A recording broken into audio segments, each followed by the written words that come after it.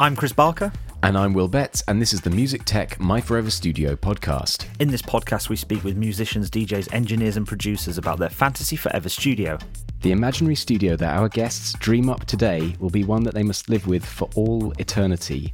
But even in the world of studio foreverdom, we do have some rules. Yes, the rules. Okay, listen. Our guests will get a computer, a DAW and an audio interface. Those are free items. We let everybody choose those.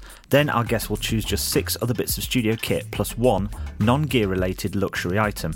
However... No bundles! That's right, no bundles. No bundles. Choosing something sold as a package of separate software and hardware as a single item is not allowed. This time we're joined by a founding member of a British electronic music project that are currently set to release their 4th major studio album. Yes, and they've gone from a studio-based duo to a live show mega collective, playing at practically every major festival around the globe. Their catchy earworms are already looping in my head, so let's crack on and see which 6-item selection will make it into studio eternity. Yes, let's do it. This is My Forever Studio with Jay Lloyd from Jungle. Welcome. Welcome. Ooh. How are you guys doing? You good? Very good. Thank you so much for joining us today. So, I mean, before we get to building the studio, let's do a little sort of studio and gear-related history of Jungle, because you guys were friends for a long time. And like, when did you first start like making music together? And feel free to be talking about this in a real nerdy gear-related sense or a music-making sense, because I'm sure you've done that kind of history of the band many times in interviews, and we're not after that. Fair enough. Yeah, okay. I mean, yeah, well, it depends how far back you want to go, but we sort of started, I started recording music when I was about 14, which is about 20 years ago, 19 to be specific. And yeah, I mean, I started on a Logitech USB mic, one of those little things, and we had a family PC. We got a copy of Fruity Loops on the front of a cereal box. And I whacked that CD into the thing and loaded Fruity Loops up, and that was how it all began. And we had this little USB mic, which was kind of super cool. I remember that at my dad's house when we were about 14. We'd sort of go in and we'd sort of record the sound of someone smoking. The lighter would go. And we did this, and then we'd quickly dash outside because we've set this sort of piece of paper on fire or something or whatever. And that was our first sort of sound effects, and sort of the first time we fell in love with the idea of foley and using things that weren't instruments, so to say. So that was So FL Studio was kind of the first. Yeah, definitely. Like going in down this sort of electronic road and. But I think only for a week or something. Okay. And then eMagic. I mean, that shows my age there, right there. Yeah. Which is Logic back in the day before Apple bought it. Had that on PC and was starting to work with that. They were sort of teaching that in school, which was kind of fun. And then, so sort of sat around there for a bit, and then it developed. And if you kind of, over the years, kind of collecting bits of gear, had some really rubbish monitors. What were the most important bits of gear early on, like that changed? I mean, I guess switching from FL to Logic was a bit of a change, For sure. I mean, the first bit of gear that we got that we were like, oh, wow, was probably the Prophet 8, the Dave Smith thing. Mostly sort of James Blake inspired, I'd imagine, at that time. And this was recording the first album, so, it's 2012, 2013. I remember we drove to Bristol to get it, and it was like, getting that thing back was just like, wow. It was the first time, we'd actually kind of saved up some money and had spent some money on an actual synth. When you begin, you ain't got any cash to do it with. And was that the controversial version with the endless rotaries, or was it with the pot with the actual pots on it? Oh, I think there was endless rotaries on those ones, if they were the early ones. Yeah, there was a lot of love-hate around that, wasn't there? They actually made a follow-up, right, Will? Like, with pots, because people were like, they couldn't be dealing with endless rotaries. Yeah, I think they listened to the forums a little too much there, potentially. Yeah, they got into it. But it was, there's amazing brass patches.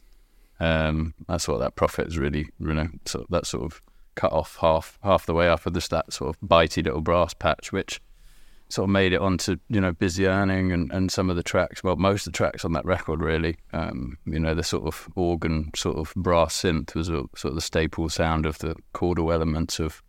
So those earworms that we mentioned in the intro, they're kind of, that's Prophet 8 that those melodies are on, that like everybody knows, in your first debut album, all those songs that were really hooky everywhere. Yeah. That's profit 8. Yeah, wow, that's amazing. Yeah, I mean, well, not necessarily we get into the busy earning horns, which is a whole another thing, which is basically a mouth trumpet tracked 1 million times and tuned and to create a little brass section. Okay, so it's yeah, okay. It sounds like someone playing kazoo. It's just basically me doing with my mouth. No way, that's great. Amazing. Yeah, a lot of the horns are all done with just sort of pretending with your mouth and giving it a go, stacking them up. I remember we did a track called Julia, and we'd heard this Justin Timberlake song, believe it or not. I think it was called Push a Love. It was sort of this 2020s album. We had like 1 or 2 kind of all right tracks on it, and one of them was that one, and it had these really cool chords that we sort of really liked, and we sort of tried to make our own versions of those and stack them up with mouth horns essentially, but it was sort of a secret. We didn't want anyone to know at that time because we thought it would be a bit like embarrassing, you know. You would never know. I honestly thought it was sort of synthetic, maybe with a sample of something in there. But well, we got this plugin which is basically the secret jungle source, and if you want to sound like jungle, then use that Maserati plugin, that Waves plugin. That's what sort of went on sort of a lot of everything, really, in a weird way. It was sort of had this like, I don't really know what it was back then, because I've learned a lot over the years, but essentially it was saturation, a little bit of compression, and a chorus, mostly really based on that Boss classic C1 pedal, which we eventually got, but it never ever sounded like the Maz. We used to call it Maz. That's not to like give it away, you know, stick the Maz on it.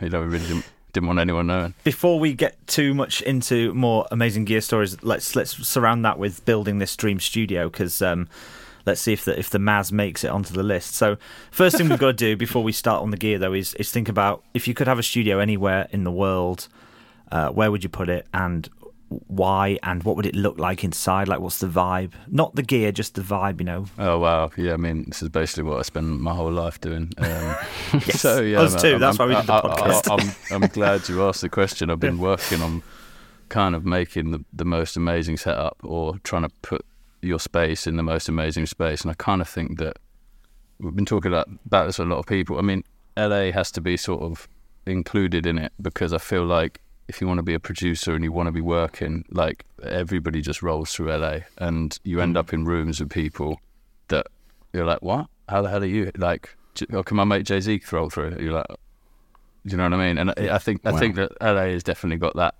energy. I think like the sort of top artists are there. The artists that are coming through are all coming through there. So like, if you want to be working with people, it's a great place to be. And obviously the sun is out all day. So to start with, I think my studio is it's got a lot of the natural light. I like to kind of, I think, I did work in this one Airbnb which was close to it. I sort of set up this thing. It's sort of on top of a hill in LA, 360 views, believe it or not. I'll show you the pictures. Amazing. And the sun rises and comes through, but you can see out, you know, you've got this view, but you're not near anybody, so you can make sound. You know, the worst thing in the world is having a neighbour or worrying somebody's listening on you when you're doing something stupid on the mic. So sort of kind of isolated with a view, so you can think about stuff. You know, when you're up, you know, when you're on top of a mountain or by the sea, you're just like, you think clearly. It's really, really important. So yeah, up on the hill. If you want to be a bit different with it, you'd be by the sea. If you want to be a bit more tranquil and not bothered. I mean, this is your forever fantasy, so it's your you call. You lock in whatever your location you want. I mean, well, I actually think that I would probably be by myself then, by the sea, and a lot more in nature, because sometimes working with people is a pain in the arse, especially when you're being creative and you kind of want to do it yourself and just be in the zone. So yeah, I'd put it by the sea for the moment. So, like, what's that, Malibu or something? See, then we're getting a bit wanky with it, you know. Here he comes. And there's something that I just can't. Well, you know, maybe go and stick it, because you're by yourself and you're not worried about working with other people. Then you're going to go and stick it maybe somewhere kind of off the map a little bit. It could be anywhere. But by really. the sea. I think so. You could be in Spain, Portugal, Mexico. You know, Hastings, Blackpool, Cornwall, wherever. Do you know what I mean? I think it's got to have the sun, so I think you can't really be. Okay. Sorry. I mean, my mum's from Rochdale, so sorry, anyone up north. I mean, it's hot everywhere today. You got that one day, but yeah. Okay, yeah. So So we're somewhere by the sea, but not too wanky. So not like Malibu or Venice or anywhere like that. You start losing the plot there, don't you? Yeah, that's true. And if you're not working with other people, so yeah, I'd have that. It'd be sort of 360 views. Well, we got to press you on an actual answer though. We got to pick a spot because we need to lock this in for foreverdom. Yeah. Yeah, let's go somewhere obscure in Mexico. You know what I mean? Oh, Just nice. So Okay. just so it's got a little bit of glamour to it, but it's not too glamorous. Yeah. And Mexico's lovely, and the people down there are amazing, and they're really lovely. So that's a good thing. Not too much of a jaunt to LA compared to, say, Spain or wherever. Do you know what I mean? Yeah. If All right. slash calls or whoever. And what about the vibe of a studio on the inside? Like, you must have worked in a lot of rooms. Yeah. It can change how you work, can't it? Yeah, I think you sort of go for something a little bit.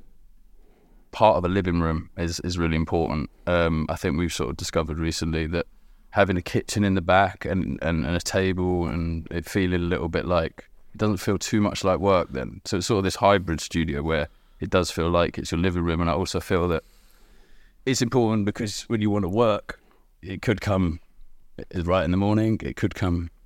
You don't know, and I think the more relaxed you are with it, and the more that you're having dinner over there, and you're chilling, it's like you're going to be more chilled. So let's keep it open plan, keep it mid-century, keep it vaguely modern, keep it sort of minimalist. Emil Haney's got it sort of right. I don't know if you've seen pictures of his studio ever. I went to his studio in Manhattan, the early one, but that wasn't like that. It was just after the first Kid Cudi album. I was in there, and totally. So he's got a little EMI desk. Just the best little choice bits. It's not too boomy. Nice. You got some carpets in, but it's not too fake. It's not like wow, this is so tight. Yeah, it's not realistic, is it? Even his little studio, when he had a tiny room, it was a really good vibe. Yeah, very very nice and chilled. I mean, he doesn't struggle to be chill though. He's a very chill guy, isn't he? Especially if you're writing. Yeah. All right. Well, let's lock that in. Will, what do you reckon? You could actually take Emil's room. If you Emil's room, you could just have that and transplant it into Mexico. But that's his room, isn't it? And I wouldn't. I like to keep it a little bit original, I think. Fine. How many more things have we got? When you're locking them in, I'm thinking like we're getting these. Yeah, cool. Add them to the order. Well, those are locked in. This is we haven't got to your actual 6 items yet, which is. So we'll start off with the 3 free items, which is you get a choice of a computer, choice of a DAW, and choice of an audio interface. Sky's the limit. Tell us what you're having. So what have I got? A DAW? Yeah, and audio interface and a computer. Everybody gets these 3 items for free before we get onto your list. I don't want to... all right. So Logic, obviously, because I grew up on it and I wouldn't be messing around trying to learn something new. I think audio interface, Apollo, just because I know it and I've been working on it, and you kind of get the plugins, but I suppose you're going to flag me for a bundle deal. No bundles! Sorry. Yeah, apologies. But okay, I'll just... I don't actually need the plugins, so I'll just take the... you get the plugins that come with it, like that's but that's not a bundle. But you don't get any packaged. Then they do the deals where you get extra ones thrown in for different deals and stuff. I don't need the plugins. To be honest. I feel be alright with that one. Which Apollo? I mean, only one unit. You only had one, yeah. Oh no, then we've got a problem already. Oh dear. I mean, you will have 6 other items coming up once we get through these, and you can have whatever you want with those. Yeah, it would be cool. It doesn't. Well, then, it's a slightly different setup. I'll be changing my setup as we go, but I'll just sort of tell you what I'm sort of working with and what I know. Okay. Let's keep it to Apollo, but yeah, it's a shame. So what have you got there? Is it 16? Well, you'd have a 16, you'd have racks of 16s, but you'd have 1 16. But the difficult thing is that you need the Apollo Twin just so you can you have a little controller that's got all the buttons on it. Otherwise, you're down by the racks, and that's annoying. Well, it depends how you build your studio. You could have it little SSL and then I don't want the Apollo anymore. We're kind of using different things. Yeah, you might have just revealed a little cheat there. A little cheat, Do people listen to this and and they go, wow, Oh, I thought you just meant do people listen to it? We hope so. We really hope so. Yeah, we just make it. Yeah, we're just gone so off topic. But so we're locking Logic. We're locking in the 16, Apollo 16, and then what about your computer? I guess you're on Mac if it's Logic. Yeah, of course. Do you want laptop? Do you want desktop? What's the dream computer? Just a laptop, I think, because if you're nipping out, you want to be able to take it with you. And these laptops are so fast these days, they just do it, don't they? Yeah, yeah, that's true. Fair enough. Yeah. Right. So what's the top laptop? The M2 something now? Have they the brand new one just one? came out. Yeah, we're on M2 Ultra. We had the potential for this to be the first podcast where somebody chooses that Apple headset. Oh yeah. No, you can't. And just working like in your ski mask. Scuba look. Yeah.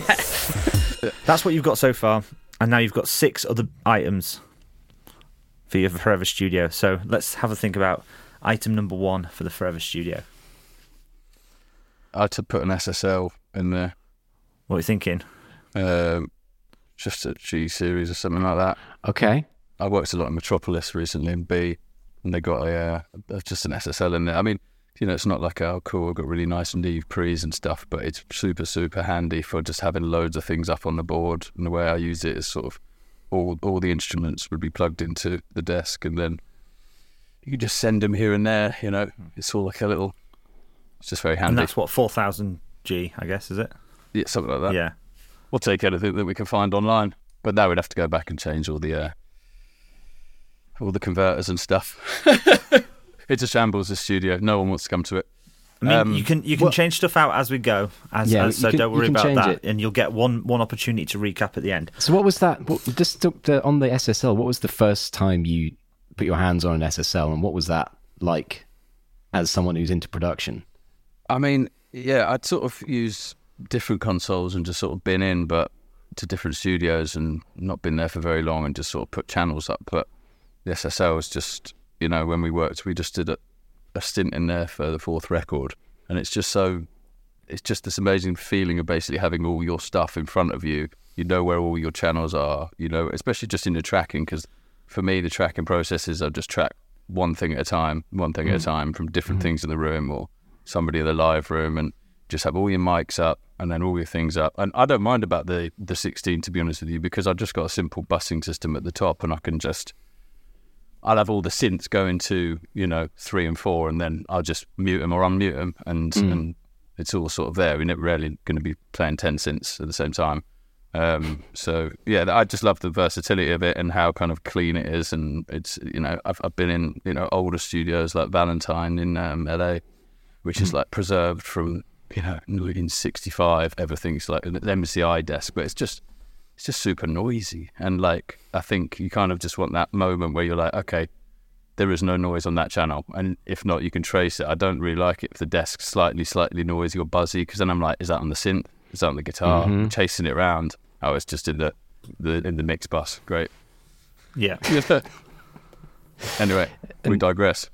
No. Well, I mean, this is what we're here for. This is the stories. So, the SSL thing, it's the classic. It just sounds like a record. Loads of records have been made on it. It just sounds great. The little the bus compressor obviously is just a little treat in it, especially if you're struggling with a track. You can just be like, oh, it works. And especially if you've only got 6 items when you're building a Forever Studio, it's kind of a bonus feature. Yeah. Well, okay, let's lock that in, and let's move on to item number 2 for the Stream Studio. A U47 Neumann microphone. It's just such a beautiful microphone, and just whatever you put in front of us is going to sound cool. Obviously, we can't pick. I don't know what preamp I'd have, but have some nice old preamp. Does that come with it, or is that second item already? No, nothing coming. No bundles. It would have to be your 3rd item if you want to. I don't want to hit you with the air horn again, Josh. Yeah, smash me with it. Yeah, we'll just take the mic on its own. So again, as Will asked with SL, when was the first time you encountered the Neumann? I mean, it's a legendary mic, isn't it? But if you start getting to the right sort of studios and stuff, you start to see them, and you start to see vintage ones and stuff. And Valentine is a good example of somewhere we used a really like a pristine 70s one, and it was going through a MagnaSync, which is like a little 4-chan mic, pretty old school. And it's just I want to go back and change the item now from the other thing. I want to go back and change the desk. Yeah, Do it. Change the desk. change the desk. Because basically, I'm going to tell you that the Magnasync is just this sort of one gain. It's just like the Neumann goes in and it goes, cool, we're on. Like, how much do you want?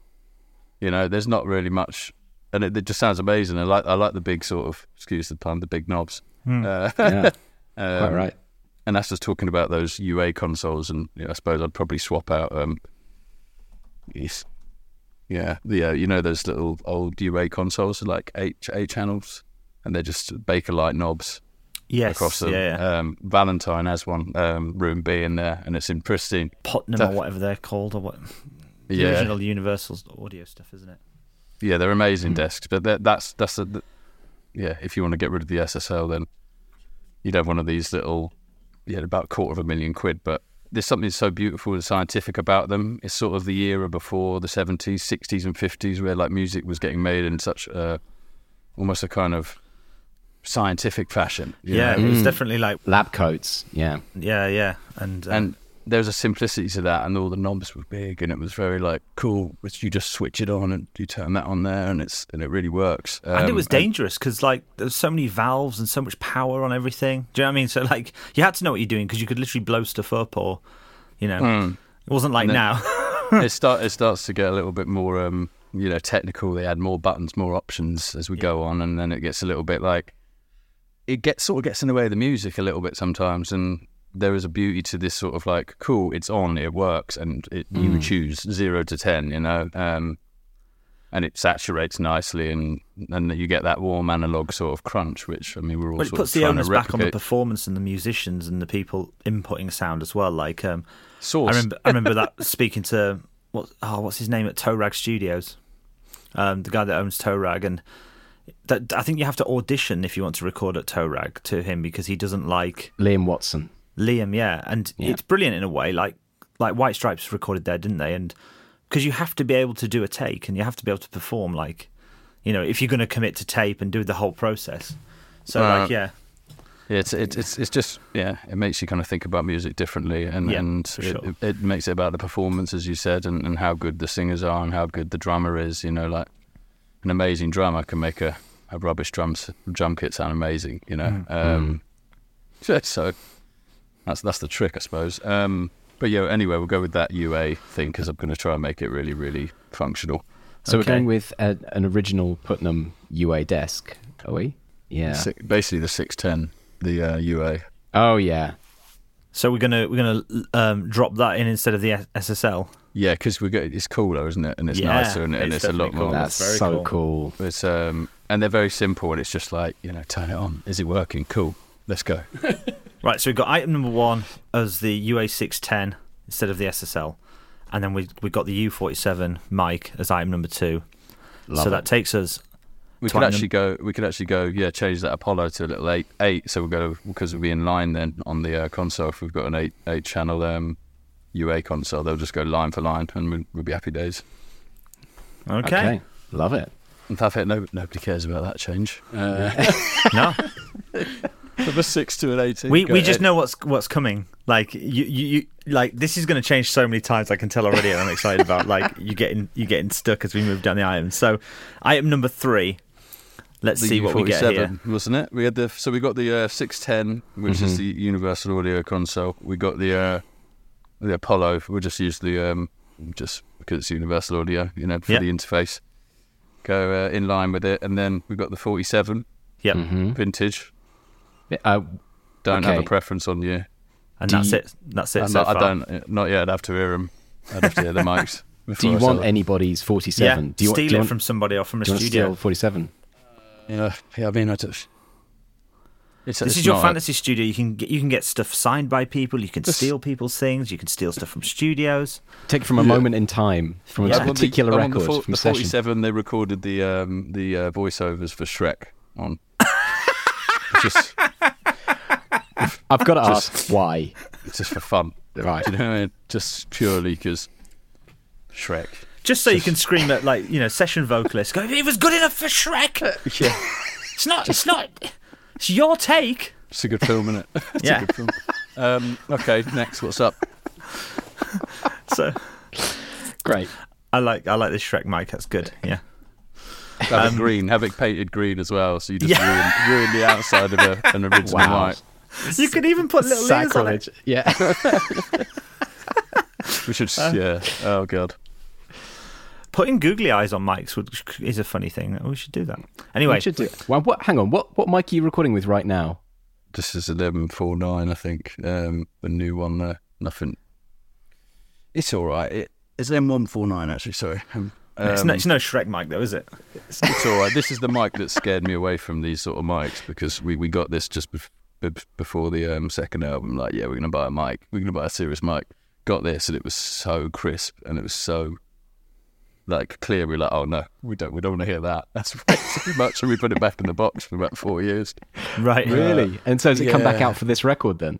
Well, I mean, I'm sort of falling in love with it again, because now I want things to sound really hi-fi and crisp in the top end. So I'm kind of back friends with it. But it scared me. I was like, I don't want to hear that in my own voice. Jesus. No. Yeah, sometimes it's like actors seeing themselves in 4K for the first time, isn't it? No thanks. Yeah. Okay, so what are we on now? We're on item number 3. Speaking of 4K though, you are something of a director yourself, aren't you, Jay? Do bits and pieces when we have to. Wouldn't say I'm a working commercial director, but we remember when the music videos have to get done, I sort of work with my mate called Charlie, who's one of my best mates, and we just have fun making videos, sort of. That's awesome. Sort of underselling it slightly. You've been directing the music videos for the Jungle Project for since when? Yeah, I mean, since back in the day. I mean, we just sort of had to do it, you know. It sort of came out of. I used to always love film. I mean, I suppose if you're into musical equipment, you're into cameras, and you're into film cameras, and you're into tech, really, aren't you? Yeah. At some point, so you get into that side of things, and then when you start doing, and Charlie, he was working at a production company, so when we came to do the first videos with a friend of mine back then as well called Ollie, we sort of just did it as you had to, you know, get the camera out. We were on the grip, sort of pushing it around, and we had B-Girl Terror, sort of amazing breakdancing 6-year-old. It was just like us three and this 6-year-old girl and her dad who'd come down from Birmingham, who was doing a head spin, and we were just moving this Alexa in, which was I suppose a new camera at the time. You know, people had just started using it in commercials in 2013, properly the digital version anyway. So when our videos came out, they were just like really good, you know, good, really nice quality. But then we'd upload them to YouTube, and they just got completely eaten up. It's just like, what are we doing? R.I.P. Oh yeah. It just, when you go and watch the videos now, you're like, why are they up in 720 or something? You're just like, Yeah, but and we've got versions on our laptops which are just like so beautiful. Yeah, you can't do file replace, can you, on YouTube? So you can't update them. Ah, yeah. I think you can. If you're famous enough. Oh, yeah, probably, maybe. Yeah. Let's make it happen. Yeah, let's make it happen. Item number 3. What are we doing? A Hofner bass. I've got one in the back of the shop here. Okay. Hofner basses, flat wound strings, please. Is that a Paul McCartney special? One of those? Right-handed though, so yeah. Right. That would be awful on the left. So You've got forever to learn, though. Have you ever tried to play a guitar the other way around? It's I never horrible. have, It's actually. horrendous. It's a nightmare. It's so confusing. It's like putting your trousers on back to front. It's just hideous. Oh, yeah. Even just thinking about it. Yeah, the Hoff is a staple bass. Sort of. I basically was in Sound City. I think it was Sound City. So a studio opposite Mark Ronson's in Los Angeles, and I was working with a friend of mine, Inflow, and he's friends with Danger Mouse, and Danger Mouse had left some of his equipment there, and in one of the cases was this beautiful Hofner, and it had flat wound strings on it, and I was like, wow. Do you know when you pick up an instrument for the first time, you're like, oh wow, I can play. You know, I can play. I'm a real boy. Yeah, and it just felt really good, and it was, and the flat wound strings on it sound amazing. You know, you can get it sound like a double bass. You just, you know, I don't really like basses that you could hear I don't want to hear another rhythm in the bass. I like them to be quite round and let the rhythm tracks do the work. Not. So yeah, the flat wounds really lend themselves to that. So yeah, I'd take that bad boy. So we taking Danger Mouse's one, or? Nah. No, got your own. Okay. They'd probably call the police, wouldn't they? Actually, don't you will have to go through with this if you agree to it now. This is binding. This is the bit we don't tell people that often. Yeah. Happily then. Bass question, because this is something that sound that's so prevalent in the jungle productions is that how much of that is the Hofner and how much of it is something else? It depends which album you listen to. If you listen to the first and second album, then it would be a Thunderbird, old Gibson Thunderbird Alpine sort of vibe. That's just a leftover from a previous sort of rock band I was in. So that's all I have. So I use that. Not textbook soul, is it? That Thunderbird. It's an aggressive-looking thing, is the Thunderbird, isn't it? Yeah, there's a bit of a beast, but it's quite hefty. It's got a lot of low end in it, but they're a bit of a pain in the arse sometimes. What about, are we going DI, I guess? I mean, you're going to have to go straight in. There's no bass amps and stuff right now. But that's fine. I mean, I think fine. You should be more panicked at this point about the fact that you have no speakers or headphones. Speakers, all right. Now we've got to go. It's basic. It's very basic. ATCs, 25s, 100%. Yeah, I mean, I swear by those. ATC, if you're listening, send me another pair. I've got the 45s as well, which are the big boys, and I've got them in a room at the moment that's way too small for them, which is do you not want the big boys in the Dream Studio? No. It's open plan. No. There's a kitchen at the back. Well, it depends how big the room is, to be honest with you. But Big as you want. Yeah. Yeah, go on. We'll have the big boys just so we We can upsold the dream world. Done. Upsold the dream. That's fair enough. So when was the first time you heard the ACCs? Because like monitor choices, there's certain producers and engineers and artists that switch monitors quite often, or more often, Yeah. once they're able to, they're quite... I know a few people that are quite easily swayed by the latest new thing, and there's other people that swear by one monitor for their entire career. Where'd you sit that? I mean, I had Neumann's. I basically started on Yamaha. What were they? HS20s, HS10s with the white HS50s or HS80s, yeah. Yeah, something like that. Just a cheap monitor, but they're good. They're all right. And then I jumped up to a Neumann 38, or what they call KH 310s or something. Lovely. The Klein and Hummel ones, yeah. Yeah. Yeah, they're kind of like that big. And then ATCs after that. I mean, the ATCs are just... They make your song sound good straight away for some reason. They just make the music sound really good. And if you turn them up, it's like you put whatever you want down and it already has like a feeling like it could be really good. And I think that monitors that sound great keep you much more addicted to the music, and in the music, because if it sounds straight good when you just played a kick drum or something like that on a sample pad or whatever, pissing around, then you're more likely to be like, yeah, wicked. So those are good speakers. Thank you, ATC, for making those. Well done. So did you audition many, or did you hear them somewhere else and then go, what are these speakers? I need to get myself a pair. I think I'd started to see them in studios, and you start to kind of go, okay, cool. You just start thinking, every time I'm in the studio with those, I really enjoy the process and like it's exciting. And I think there's a place in America, and I kind of went in, and they actually had the 45s, and I was like, I was right in there. And they just sounded so subby as well. They sounded like you're like in front of a small PA, but like tight, and nice and not too kind of crazy. And that moment, I was like, yeah, these are amazing. And then I sort of saw a lot more of the 25s around, and studios started buying them in a lot more. I think definitely over the last 5. I don't even know how long they've been around. The SCM 45A Pro came out in 2015. What about the 25s? 25s, those were 2009. Yeah, and are they the top of the line, Will? Or have we got one more level of upselling to do? There's got to be something even better than the 45s, or the 45s, are they the limit? Well, to be honest with you, I'm kind of thinking of going back to the 25s now, because have you got a button for downgrades? Just to be rebellious. We don't. No one does it. No one ever does a downgrade, but now we have to make a jingle for that, like downgrade or something like that. It needs to be like the Mortal Kombat sort of style voice. Downgrade. I just feel when you're sitting next to them, they can be a bit. The 45s can, if you're like right in the middle, if you're at the back of the room and everyone's having a good time, then that's fine. But I'm sitting mostly in front of the setup, and when they're big and they're there, you're a bit like, this is a bit much. You can't. The top end, if you're sitting that close to them, it starts to get a little bit you know.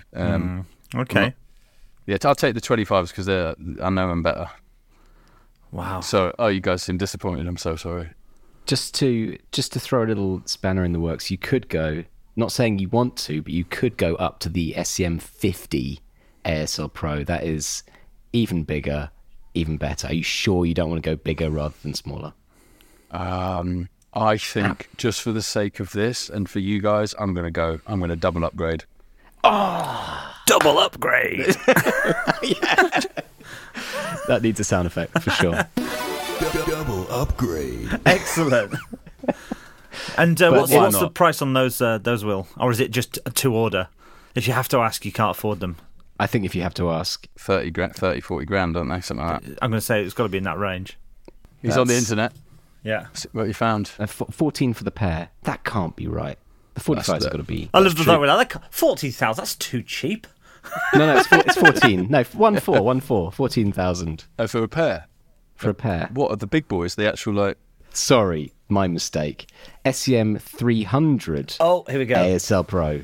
There we go. That's what we want. That's an expensive speaker. There we go. But how expensive, Will? Tell me how expensive is it? Christ. How much of the money? Oh, here we go. Right. Here we go. 41,000 There we go. pounds. Yeah, that's the one. For a pair. Yeah. Lovely. Lovely stuff. There we go. So just to be clear, you do want the enormous ones, right? Yeah, 100%. You don't have to be sat right in front of them either, because you can have like them sat right. You know, you're in a massive room. You could be sat right in the middle of the room and have them right against one side of the wall. You know, those kind of style. You could have them soffit mounted, which we always like saying. Well, I always like Will saying it. Soffit mounted. It's gross. It's becoming disturbing. As it always does. Okay, Yeah. so what's that? We're locking in that. That's item number 4, right? Lovely jubbly. So we got 2 more items left. Oh, wow. Got to think again. Item number 5. You don't have any synths Or plugins. or plugins. We've got 2 items left, though. There's no Maz. We've got to be careful here. Yeah. No. What do we need? We've got a bass guitar, basically. Great. You got no guitars. Hang on. So what instruments do you play then? I'm sort of a all-rounder, but not really. You've got bass, but you're going to have to use that acoustic side of it and get really close into that mic. I guess you can. I guess you can plug it straight into that. Can you plug it straight into that UA? Yeah, you can plug it in. Yeah. We're not talking leads. Have I got leads or what? Yeah, you got leads. You got leads and all that. Yeah, we don't go down that road. I'll have one XLR, one. We're done. Great choices. Thank you. What are we going to do for this? Something fun. Actually, I'm going to say an OP1 field. Ooh. That is a rare choice on the podcast. Before we go down the OP1 route, I just wanted to ask, what's the most extravagant bit of kit purchase that you've got for the current projects? What's been like a synth or an item of gear that was like, we can do this now. Like this is our own personal dream bit of kit. You know, when we started out as kids. Well, we bought that Moog 1, and that's pretty expensive. But I'm not a massive fan of them, to be honest with you. Sorry, Moog. Is it Moog or Moog? Both. What is it? Mahogue. Yes, sure. I'm not a massive fan of them, but they're expensive and they're just a bit.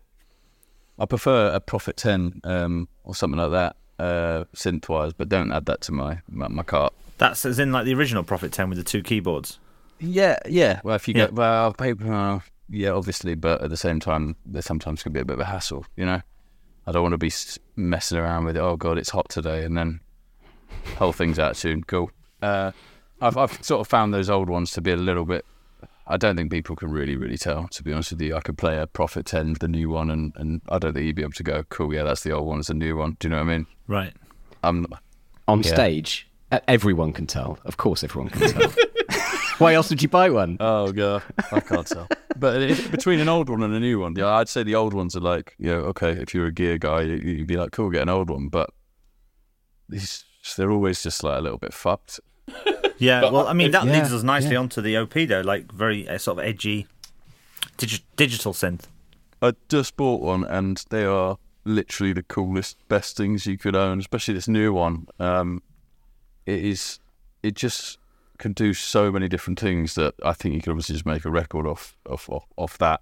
Like, if you just put me in a room with that, you did do the vocals on the thing, OP1, and then bass. If you did bass guitar, you just do the whole thing on that easily. Well, that works perfectly for this setup, doesn't it? 'Cause Yeah, well, it's just got, it's got a little tape machine in there. You can sample vocals into it. You can flip stuff. It's got synths. It's got drum machines. It's got arpeggiators. It's got tape. You can just play stuff half speed. It's basically a studio in a tiny little thing size of the keyboard. And I mean, they're expensive when they come out. They're like $2,000. These new ones. Everyone online's going crazy about them.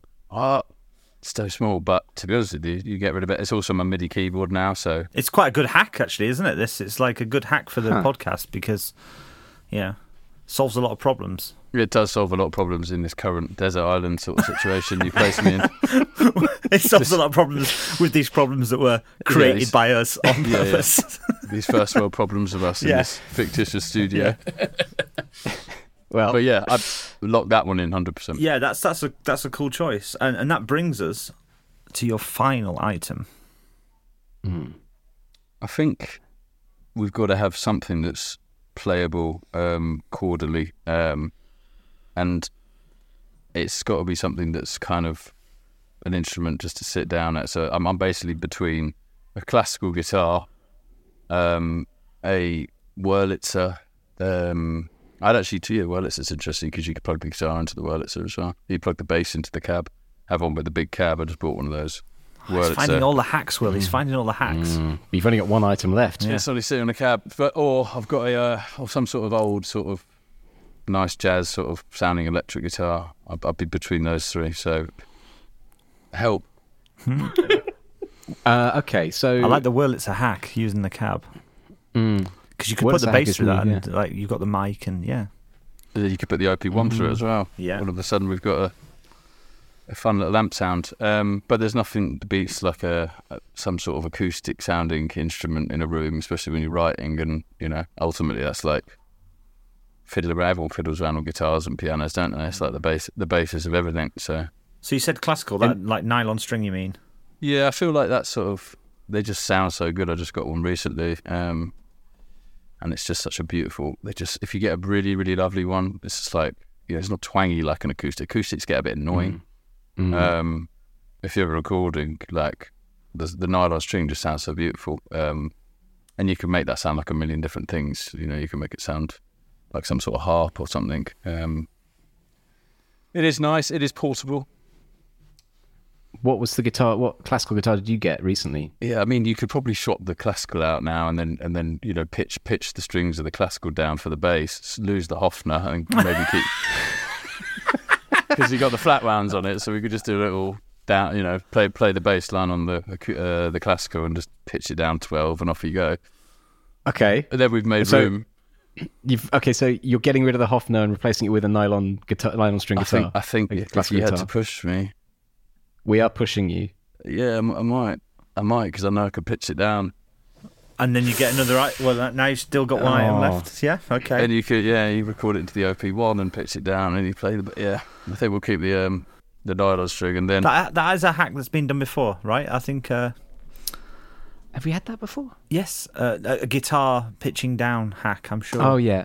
well, it's just, why would you take 4 strings when you could take 6? You need the I've 6. got a tattoo that says that. And then the last item is the Wurlitzer, I think. That's nice. With the cab, we'll take the cab for the hell of it. Yeah. I'd have the cab, and then you sit down at that, play some lovely stuff. It means you can just sort of jam acoustically in the room without using any electronics. Nice. Well, So what's the story with the Wurlitzer then? Because you start. I mean, what's your process in terms of writing? Because you've talked about the acoustic guitar, you've talked about the Wurlitzer. Where does the songwriting start generally, or is it a big mix? Well, it depends what it's for. I mean, if it's for jungle, then you'd probably start with some sort of beat or some sort of, sort of upbeat things. I think we got kind of into jungle in the second record. We did a load of kind of slow ballads, and then we're like, we tried to play those all live, and that was just like the most boring thing ever. And then we're like, okay, let's just keep it upbeat. And then, so it sort of starts mostly with the drums and the groove and bass and sort of whatever's fun and lying around at that point. But if you're sort of working with somebody else or an artist, then you kind of probably got to look a little bit more professional, like you've thought about the process. Even though I don't necessarily like doing it that, and with Jungle we tend to do it as much more collage. Melodies will come from wherever at any point in the process, and you sort of got to follow the natural flow.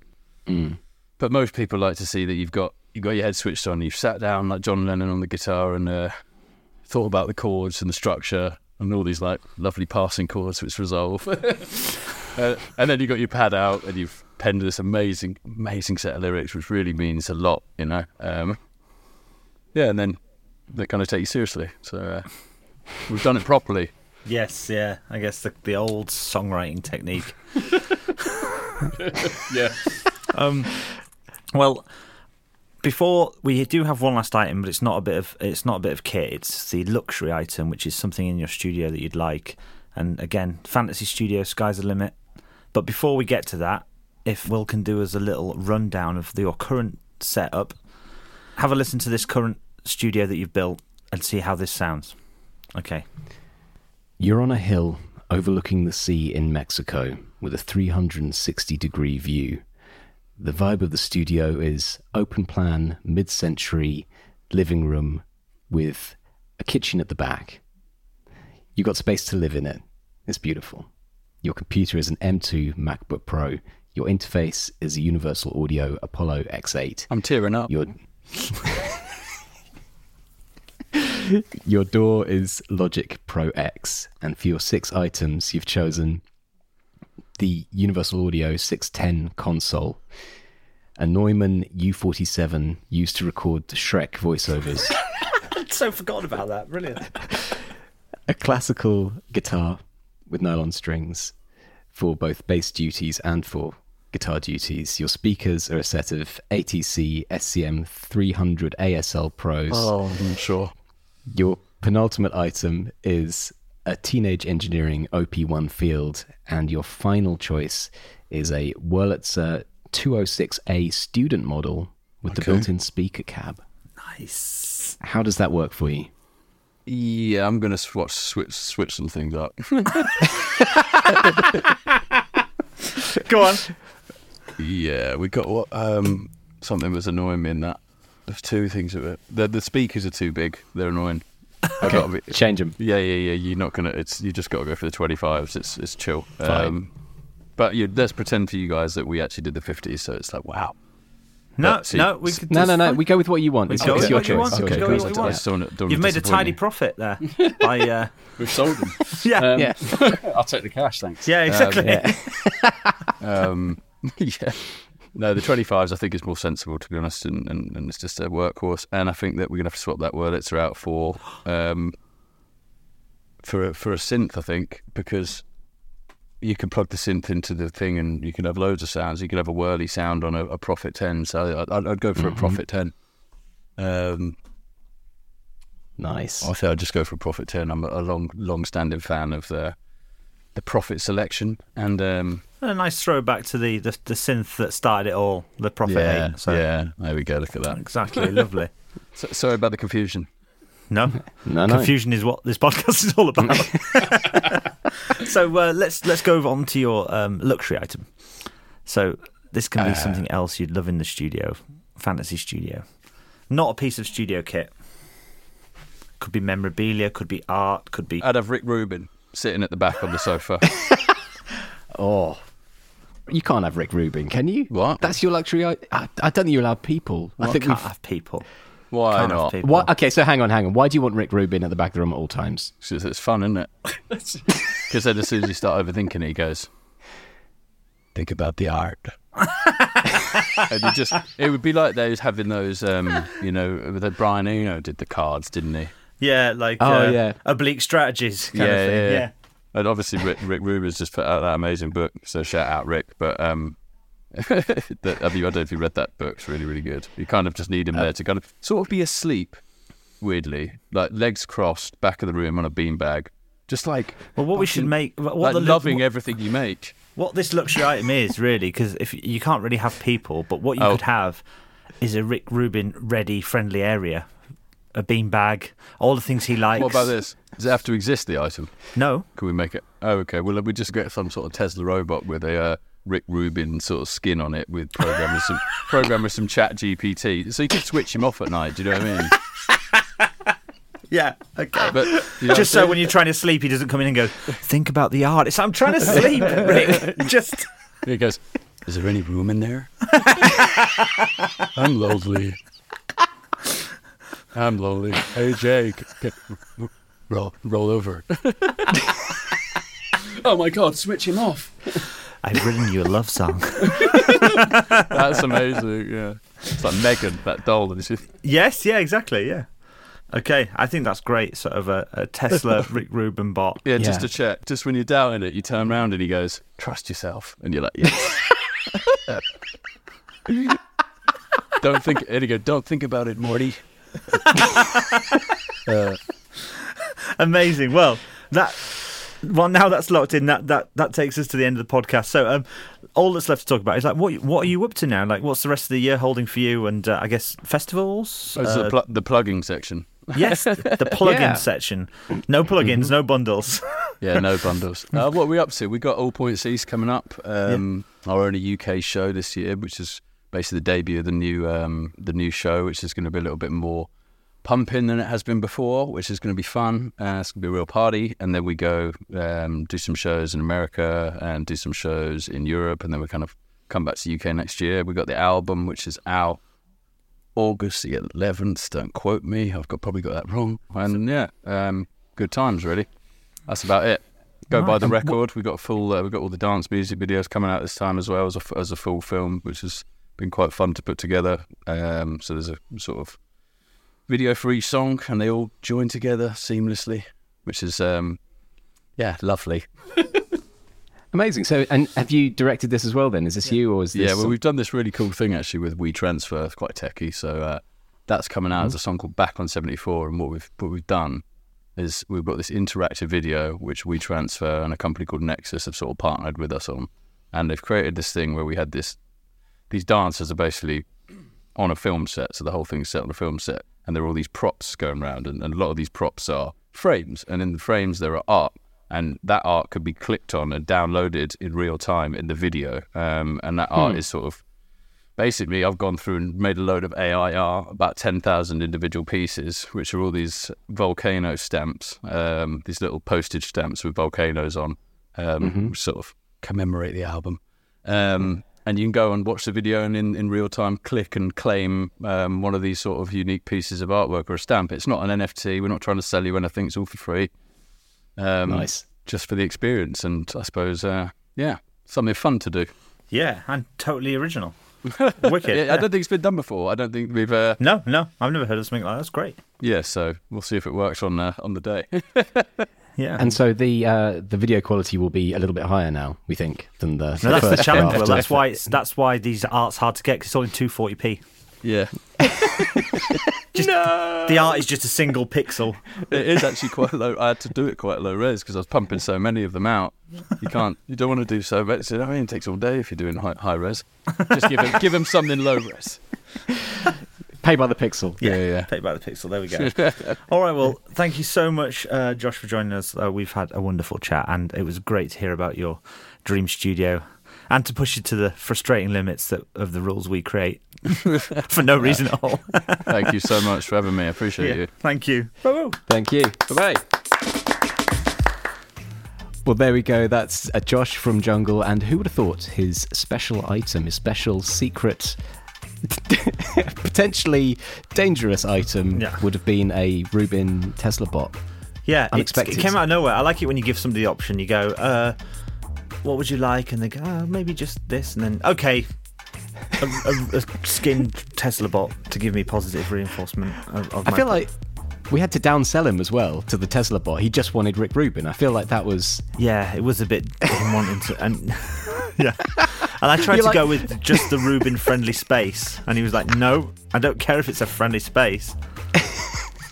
But yeah, brilliant stuff. And yeah, really good. it has the potential that everybody will now pick some kind of skinned robot. It sets a dangerous precedent. It does. But I was surprised, we had the opportunity to have the first Apple headset as well, which would have been a bit of augmented wearable computing. It's not a headset, it's a spatial computer. Oh, sorry, Will. A spatial computer. Oh my God. It's a facial computer. Hey, there he is. But yeah, brilliant stuff. And really good. As we heard, he's tried so much gear, and having that Teenage Engineering as well, the new OP1 Field was pretty cool, and especially for for the rules of our podcast for My Forever Studio, it's like a multi-hack. Yeah. I think we need more jingles, Chris. I've got all the voices for them, as you can see. They all sound a bit like the Mortal Kombat guy. I like the fact that you think that it sounds like the Mortal Kombat guy. I'm toning it down, Oh yeah. Obviously, of course. It's the Mortal Kombat guy now. Now Mortal Kombat's done, and he's in his retirement, and he just does voiceovers. He's not voiceovering the big Mortal Kombat fights anymore. He's mellowed out. He's mellowed out, exactly, and he does. Finish him if you'd like. No obligation.